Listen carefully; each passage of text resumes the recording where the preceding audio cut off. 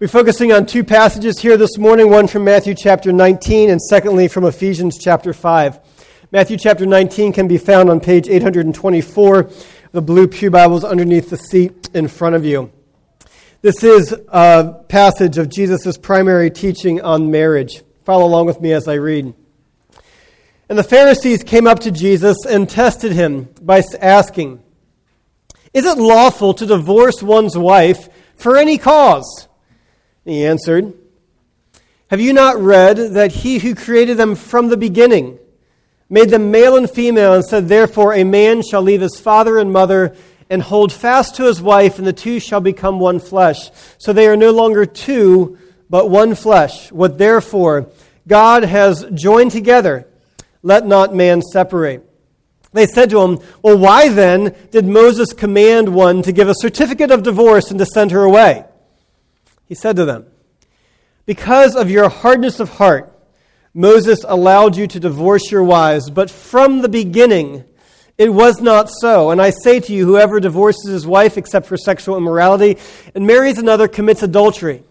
And the disciples said to him, "If such is the case of a man with his wife, it is better not to marry." Let's pray for God's blessing on his word. Heavenly Father, we do ask that you would send your Spirit to open your word to us this morning, that we might understand your picture and the glory represented in marriage, and that you would speak to us in this time. In Jesus' name we pray. Amen. It was earlier this summer that Justice Kennedy, in the majority opinion, wrote, "The right to marry is a fundamental right inherent in the liberty of the person. And under the Due Process and Equal Protection clauses of the 14th Amendment, couples of the same sex may not be deprived of that right and that liberty. Same-sex couples may exercise the fundamental right to marry." And with that statement, 5 people redefined thousands of years of marriage, redefined the most fundamental element of society. Well, that is what the Supreme Court has to say about this, but here our question is, what does the Bible say about marriage? We're going to look at two truths and then a pathway forward in the midst of American marriage. As we look at this, and we look at, just to be clear what I'm focusing on this morning, I am not focusing on divorce, I'm not focusing on singleness, I'm not focusing on how to have a good marriage, though there will certainly be overtones of that. What we're focusing on here this morning is, what does the Bible say about marriage, and what does marriage represent?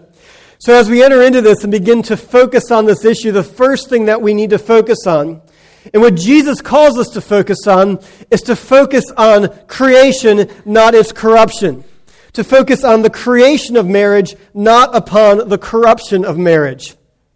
The Pharisees come to Jesus and they ask this question to test him. And they're trying to set a trap for him to see if Jesus would contradict the law of Moses. So they ask him this question: Is it lawful to divorce one's wife for any cause? Now, the reason why they're asking this question is because the Pharisees and the leaders and the men of the day and the society and mankind had corrupted marriage. And marriage had become distorted from God's intention and created design. Marriage had become distorted. Why? Because Jesus tells us in verse 9 that it became distorted because of the hardness of man's heart. Now, at debate in the midst of this trap that the Pharisees are trying to set for them was a discussion among rabbis and among rabbinic teaching based upon something that was written in the book of Deuteronomy in the Old Testament. In Deuteronomy 24, there is a sentence in there that says that a man may divorce his wife if he finds some indecency within her. Now, with that term, some indecency, there was a debate as to what that meant. Now, there were certainly some who held that indecency was restricted to sexual immorality. But there was a very prominent school, the Hillel school, which was very widely known and very prominent at the time of Jesus, who taught that some indecency, that a man could divorce his wife for some unseemly thing or for some indecency. And what that meant was that a man was licensed, that is, that he was divinely sanctioned and divinely approved by God to divorce his wife for any unseemly thing, including serving spoiled food, or burning the toast, or being childless, or if a man found another woman if a man found another woman to be more attractive than his wife, then he could be licensed by God, divinely appointed, to divorce her and hand her a certificate of divorce. Not only that, but the corruption of marriage at the time that Jesus is speaking to this, the other thing that was going on was that if a wife committed adultery, she was to be taken out and stoned. Technically, the man was too, but it didn't always work that way. Instead, if a man committed adultery, it was viewed not as a violation of personal rights and not a violation against an individual person, but it was viewed as a violation of property rights. That if a man committed adultery, it was violating someone's property, not violating another person. And so in the midst of the corruption of marriage that was going on at that day, Jesus comes in response, and they ask him this question, and they are trying to trap him, but yes, also trying to understand marriage from the starting point of its corruption. And how Jesus responds is that Jesus says, listen, I'm not going to define marriage by its corruption.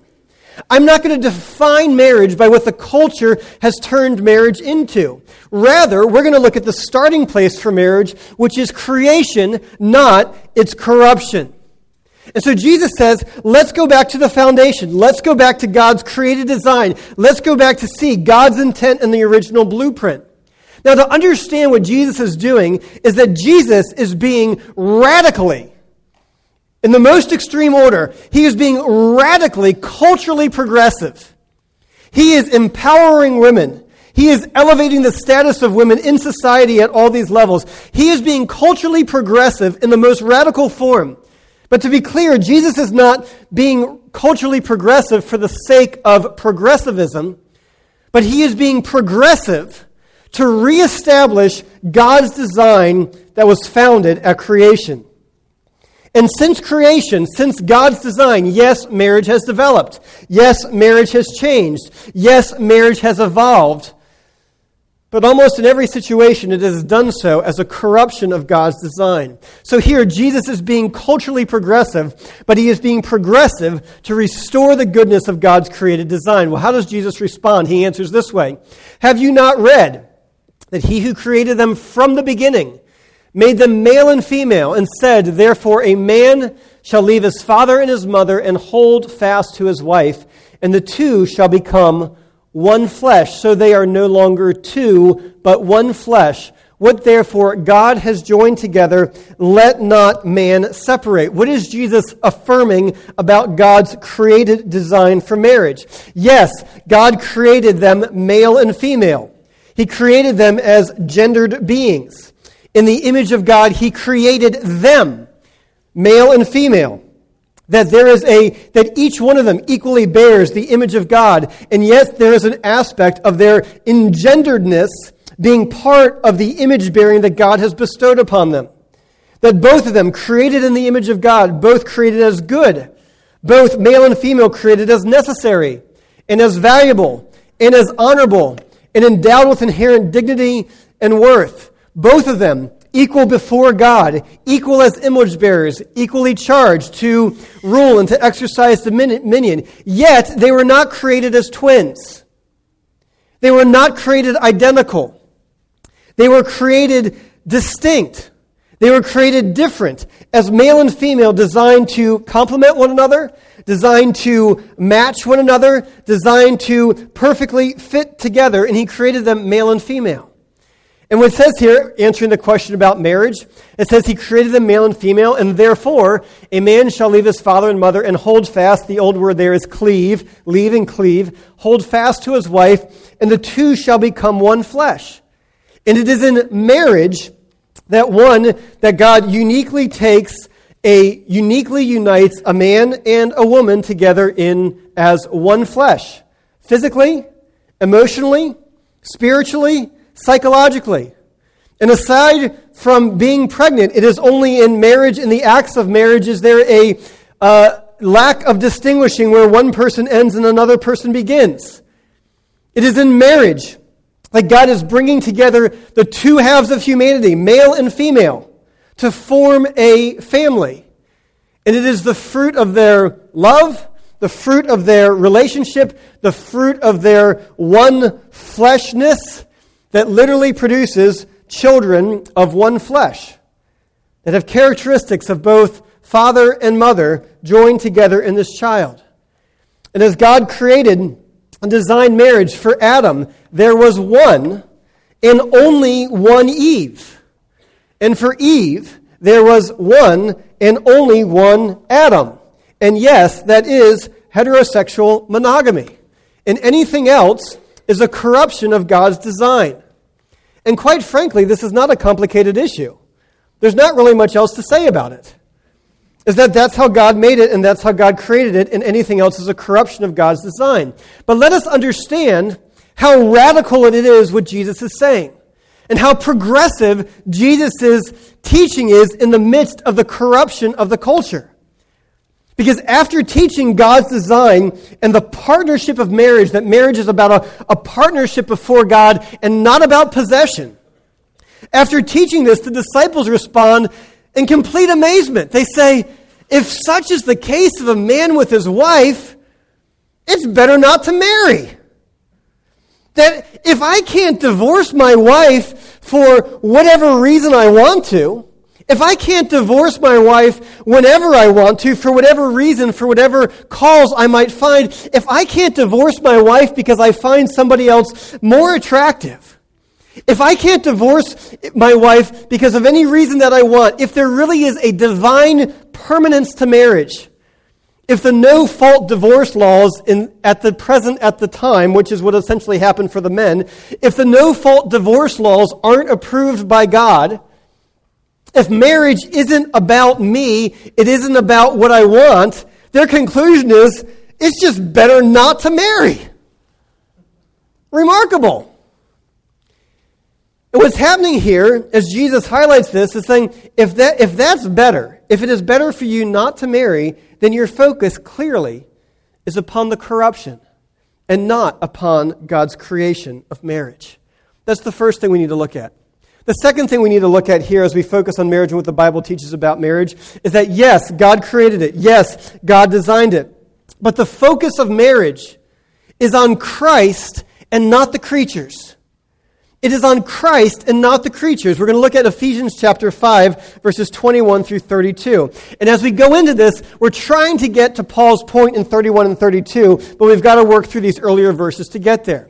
And so Ephesians chapter 5, beginning at verse 21, Paul writes in Scripture, he says, submitting to one another out of reverence for Christ, and then the passage continues. Now, I just want to make clear, or rather as an aside for some of your Bible translations will put the break at verse 21, and some of you will your Bibles put the break at verse 22, and attach verse 21 to verse 20.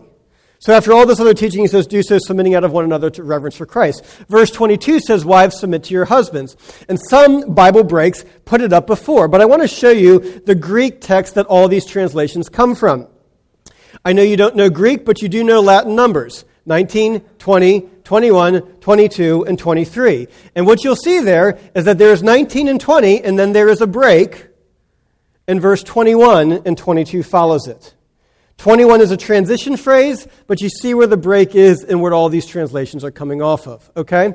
So, verse 21, submitting to one another out of reverence for Christ. Actually, that's one other thought as we go into this. This picture here of submitting one another out of reverence for Christ, what is Paul saying? He's saying, listen, husbands, wives, in all of life, for every Christian, we should be submitting to one another. Not just in marriage, not just but in every different walk of life, there should be a submission of one person to another person out of reverence for Christ. Because of what Jesus Christ has done for you, because he became servant of all, because he gave himself so that you would have life, there should be an openness within us to serve anyone, to learn, to be corrected by anyone, regardless of age or gender or class or any other division, to submit to one another. Well, Paul's about to give instructions as to how this plays out in marriage. But he begins by saying, submit to one another out of reverence for Christ. Well, when there are couples, husbands and wives who are submitting to one another, it's a beautiful thing. Husbands saying, hey, we're actually finally getting to go out on an evening together. It's been so long since we've been able to do this. Well, what do you want to do tonight? Well, I don't know. Why don't you pick the restaurant? Well, I don't know. I always pick the restaurant. I picked the last couple of restaurants. Why don't you pick the restaurant? Well, I really just want to go where you want to go. But honey, I get to go out so much more than you get to go out. You never really get to go out. Why don't you pick the restaurant? Well, I'm going to pick Chinese food, but I know you don't really like Chinese food. But it's okay. Well, if I pick Chinese food, why don't you pick the movie that we're going to watch? But the last 5 movies that we watched were like actions, and I know you don't like those action movies. Why don't we pick a chick flick? All right, well, but I don't want to just pick a chick flick and Chinese food. Those are the things that I want. How about what you want? Okay, it's not very efficient, but it's beautiful. It's a beautiful picture of a husband and a wife so desiring to serve one another, so desiring to love one another, to say, I really want to serve you. I really want to make you happy. I really want to love you. I really want to give you what you want. That's what and it's a beautiful thing when husbands and wives are submitting to one another out of reverence for Christ. But that's not Paul's point in this passage. Then Paul goes on to give some specific instructions, and he says this, submitting to one another out of reverence for Christ, wives, submit to your own husbands as to the Lord, for the husband is the head of the wife, even as Christ is the head of the church, his body, and is himself its Savior. Now as the church submits to Christ, so also wives should submit in everything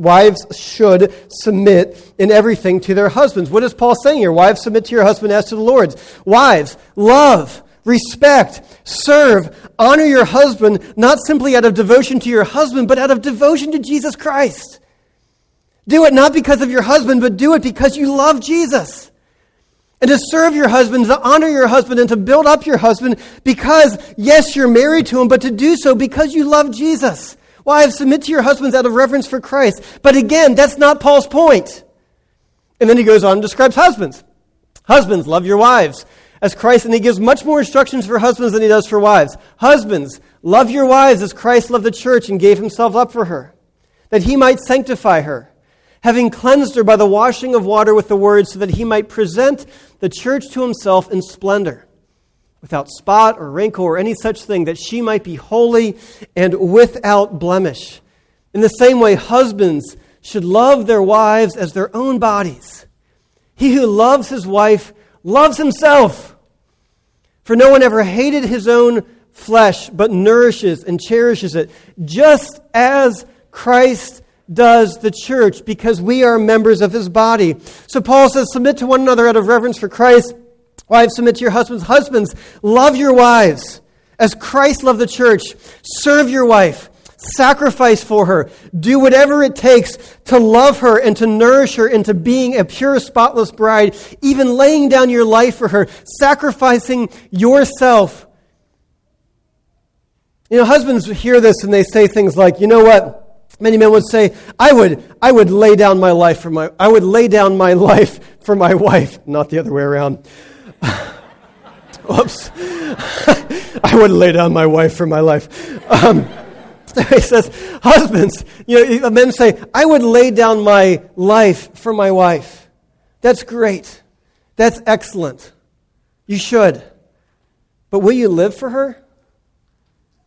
Will you live for her? Will you live to nourish and to cultivate her? Will you live to love her as Christ loves the church? Quite frankly, yes, it's a big sacrifice. But if you die for your wife, it's a one-time thing. But Christ is calling you to live for her. Husbands, will you live for your wife? And Paul says, husbands, love your wives as Christ loved the church. But again, that's not his point. That's not Paul's point in this passage. And he finally gets to it in verse 31. He says, therefore. Why therefore? Everything that he's been saying, submit to one another out of reverence for Christ. Wives, submit to your husbands. Husbands, love your wives as Christ loves the church. Therefore. How is that a therefore? Paul says, all of this is showing something greater.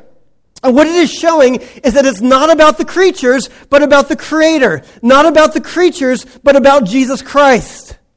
Therefore, a man shall leave his father and mother and hold fast to his wife, and the two shall become one flesh. This mystery is profound, and I am saying that it refers to Christ and the church.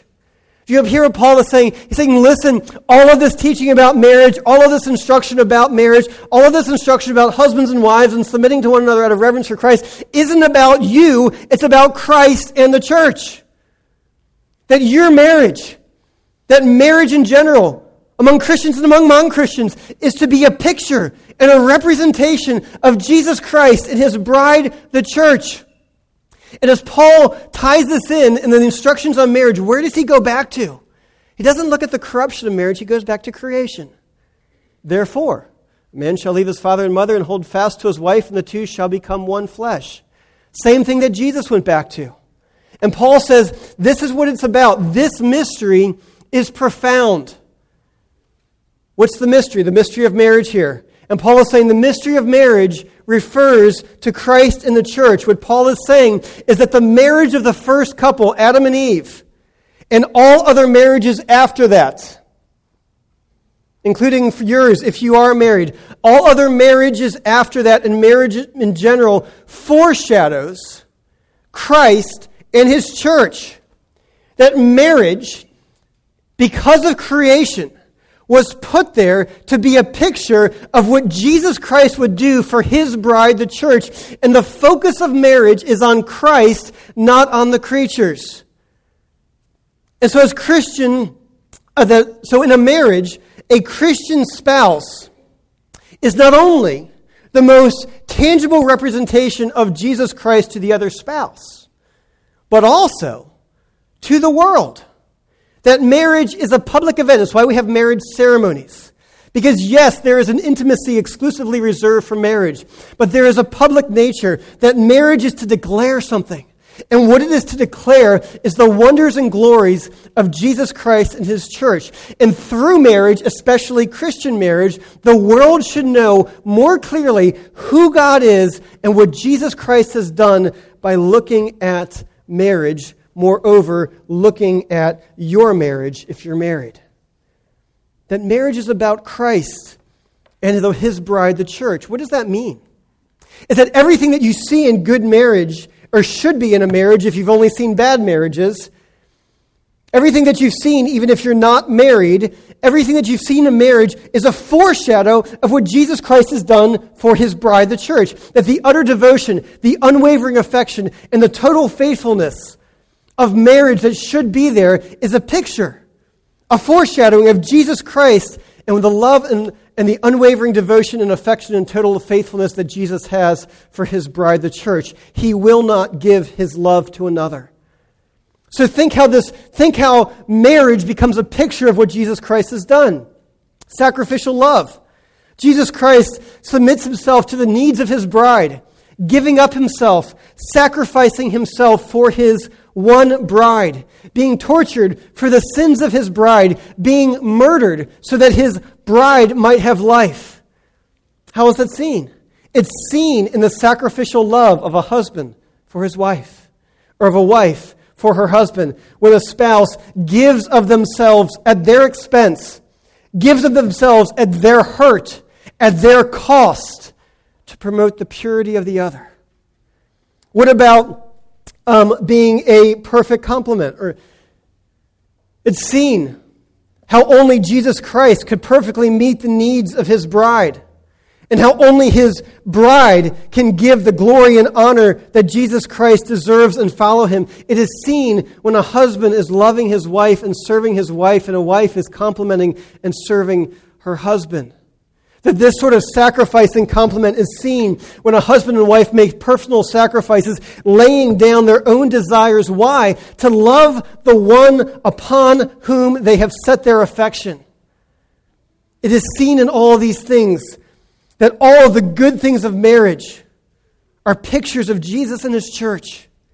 That marriage, like everything else in life, isn't about me and my glory, but it is about Jesus Christ and his glories. And for those here who are Christians, for those here who are married, for those who here are Christians, whether you are a Christian, whether you are married or not, this truth should radiate from every one of our homes.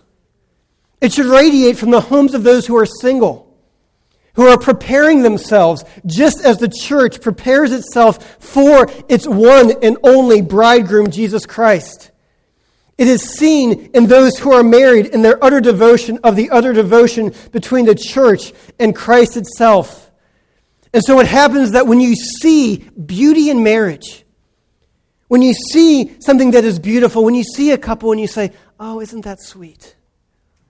Yes, say, oh, isn't that sweet? But also say, wow, what a glimpse of how much Jesus loves his bride. What a beautiful representation of what Jesus and his church and the utter devotion they have for one another.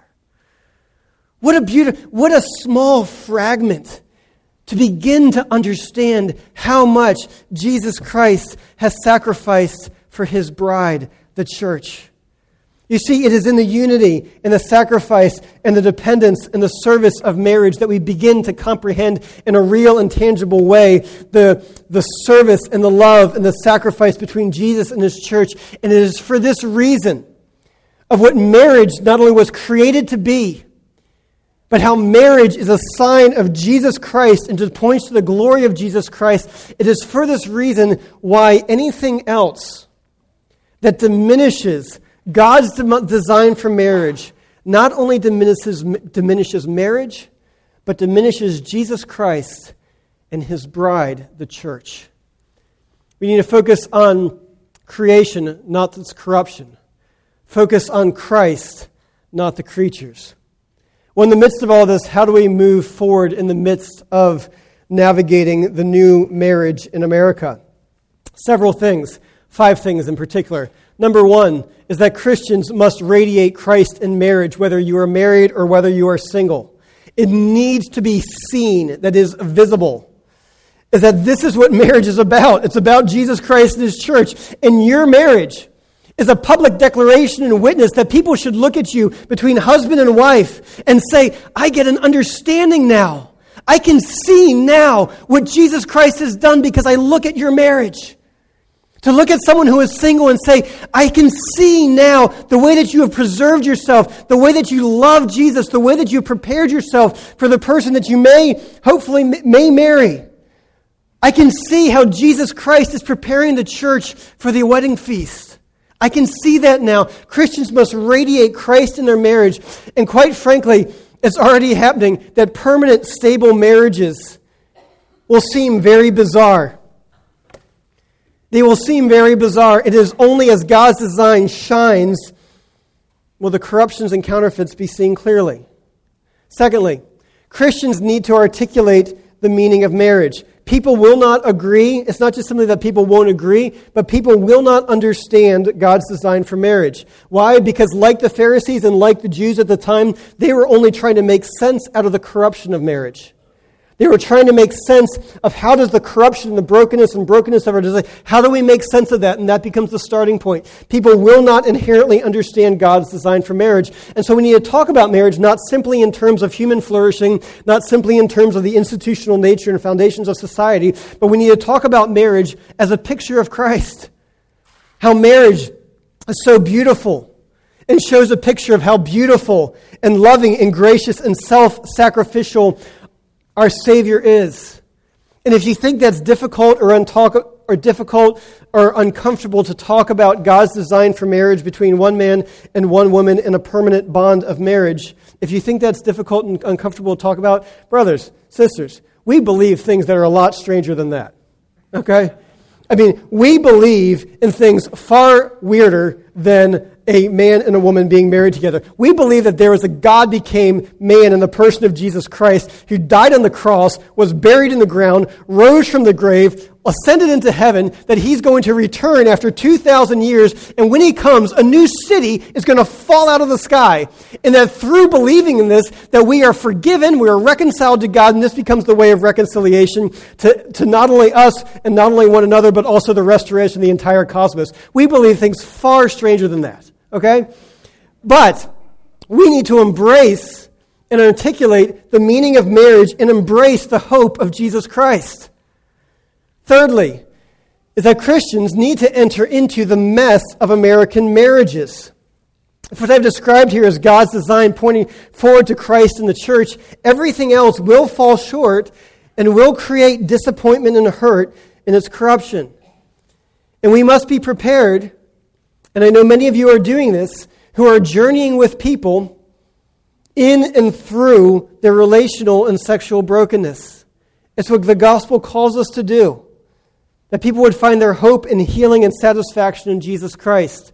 Russell Moore, the current president of the Southern Baptist Convention, in his op-ed in the Washington Post on the day that the Supreme Court ruling came out, wrote this. He says, "There are two sorts of churches that will not be able to reach the sexual revolution's refugees.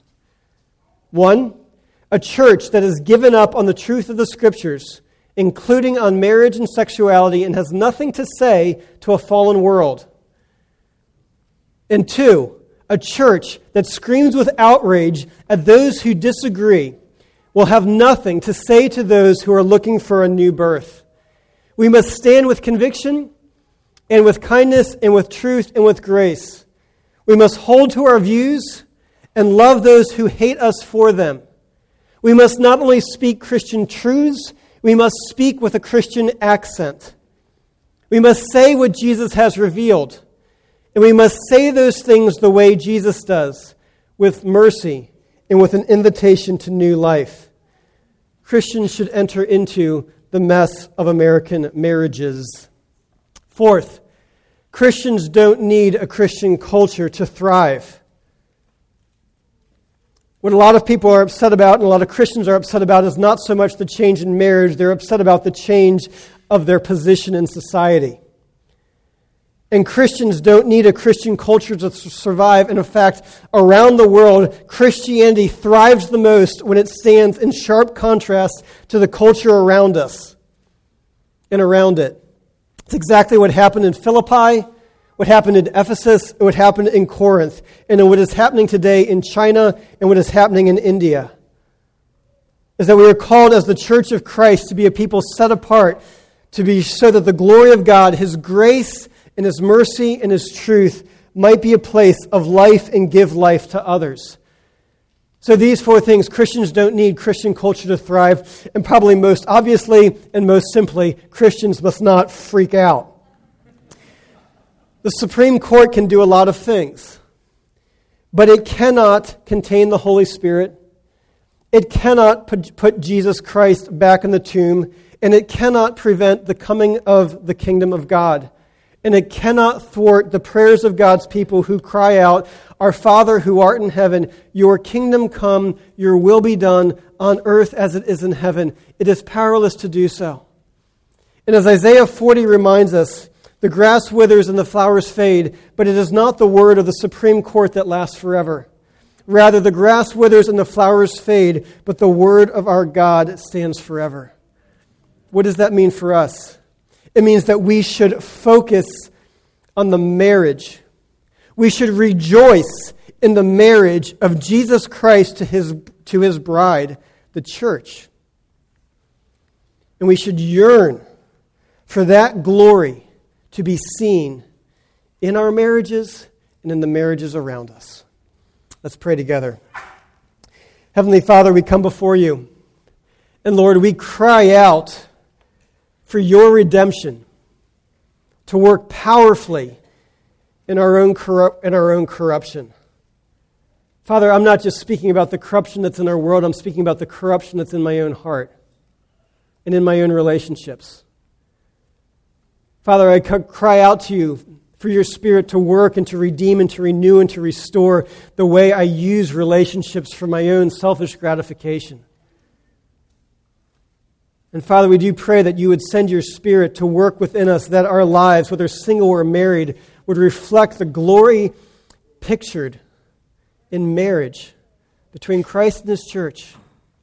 Father, for those here who are struggling in the midst of the corruption of this world, in the midst of the brokenness, in the midst of the pain and the hurt, Father, would your Spirit meet them and hold them and comfort them and draw them to the hope and healing that is found and comes through the working of your Holy Spirit in a relationship with Jesus Christ. Father, we cry out for Him and for His Spirit to do His work in our midst. Lord, we pray these things in the powerful name of Jesus Christ, who is our Redeemer, our Restorer, and yes, our heavenly husband and bridegroom, who we long to see face to face. In his name we pray, amen.